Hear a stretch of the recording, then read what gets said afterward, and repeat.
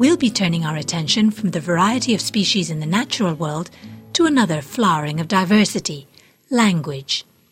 It's probably the trait that distinguishes us from all other species on Earth. It allows us to plan, to communicate, formulate rules, give directions, and to share knowledge or experience.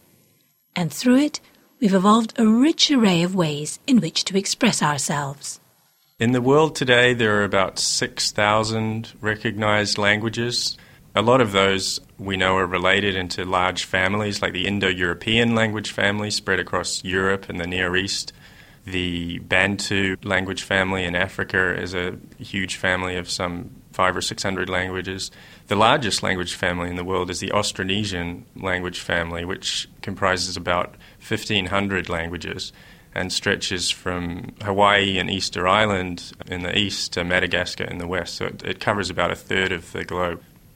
Quentin Atkinson, an evolutionary biologist now working at the University of Oxford, has for some years been collaborating with colleagues at the University of Reading in the evolutionary biology group headed by Professor Mark Pagel. What's the attraction of language diversity for evolutionary biologists? Mark Pagel.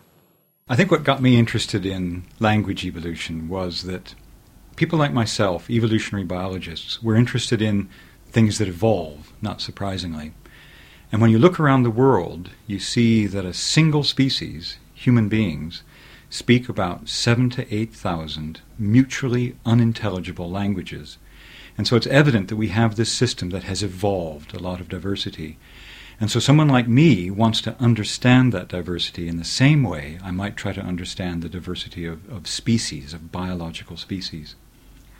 I got interested in the evolution of language when I realized that the processes that generate language diversity are very similar to the processes that generate biological diversity. And so that means that the methods that we use to study species evolution can be applied to study the evolution of languages. There are many parallels between biological evolution and linguistic evolution. When we study biological evolution, we're blessed by the fact that we know there are genetic systems composed of these discrete elements we call genes, and those genes are inherited from parents to their offspring. And we know those genes can change over time by processes of mutation. And we know that some genes are favored over others because of what they do for the bodies that they reside in, and we call that favoring natural selection. And when you look at languages, we also see that they're comprised of discrete elements. We call them words, and there are other aspects of language that are discrete, like the grammar or the syntax. Those discrete elements, those little chunks, are handed by and large from parents to their offspring, so there's a process of replication. We also know that mistakes can be made, so there's a process of mutation.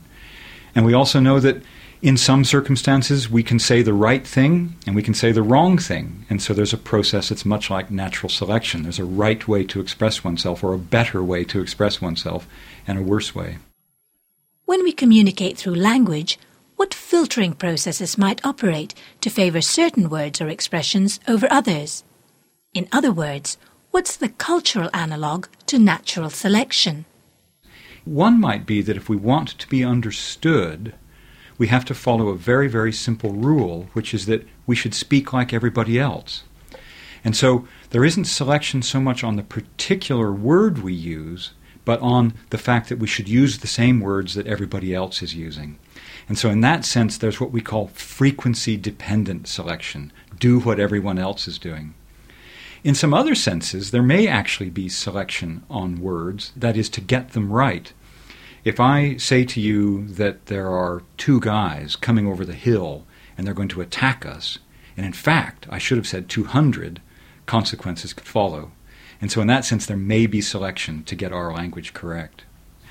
We think that linguistic selection is acting on the words we use in the sentences that we speak. And the reason it acts is that those sentences have to make sense, they have to be understood by the people we're speaking to, and they have to be clear and replicable. That is, they have to be something that we can learn and teach to our offspring. Given that language isn't a physical chemical entity in the way that genes are, it's remarkable how closely its transmission mimics a genetic system in one crucial respect. Genes are replicated when they're transferred from parents to their offspring. We make a copy of that gene and we pass it on to our offspring. Now, in language evolution, there is no analogous physical, chemical unit that gets passed on from parents to their offspring. And so it's remarkable that language can be transmitted with such accuracy, given that it's not a physical replication process. It's a process of me imitating what you're saying to me. There's a fundamental way that language evolution differs from genetical evolution, and yet language evolution mimics genetical evolution in a remarkably high-fidelity way. It's so high fidelity that not only is it extremely easy for children to learn from their parents, and they might be separated by 20 years, but children can speak to their grandparents, and they may be separated by maybe 50 years of language evolution. But we know that we can read texts in our language that are hundreds of years old, sometimes even thousands of years old.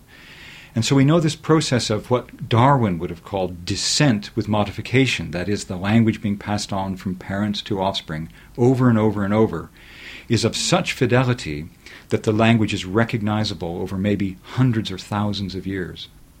If languages do evolve by a process of descent with modification, we might expect them to form family trees of related languages.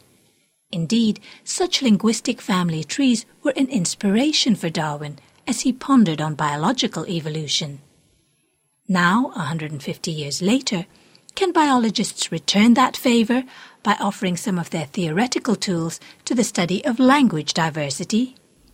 We can borrow or sometimes adapt mathematical and statistical methods that we can use to characterize the evolution of species and apply them to languages. And one of the things we have done is just that. So we have dreamt up these sort of mathematical models that make predictions about how language might evolve, and we apply those to languages, and they then allow us to draw these very precise phylogenetic trees, we call them, and that's just a technical term for a family tree.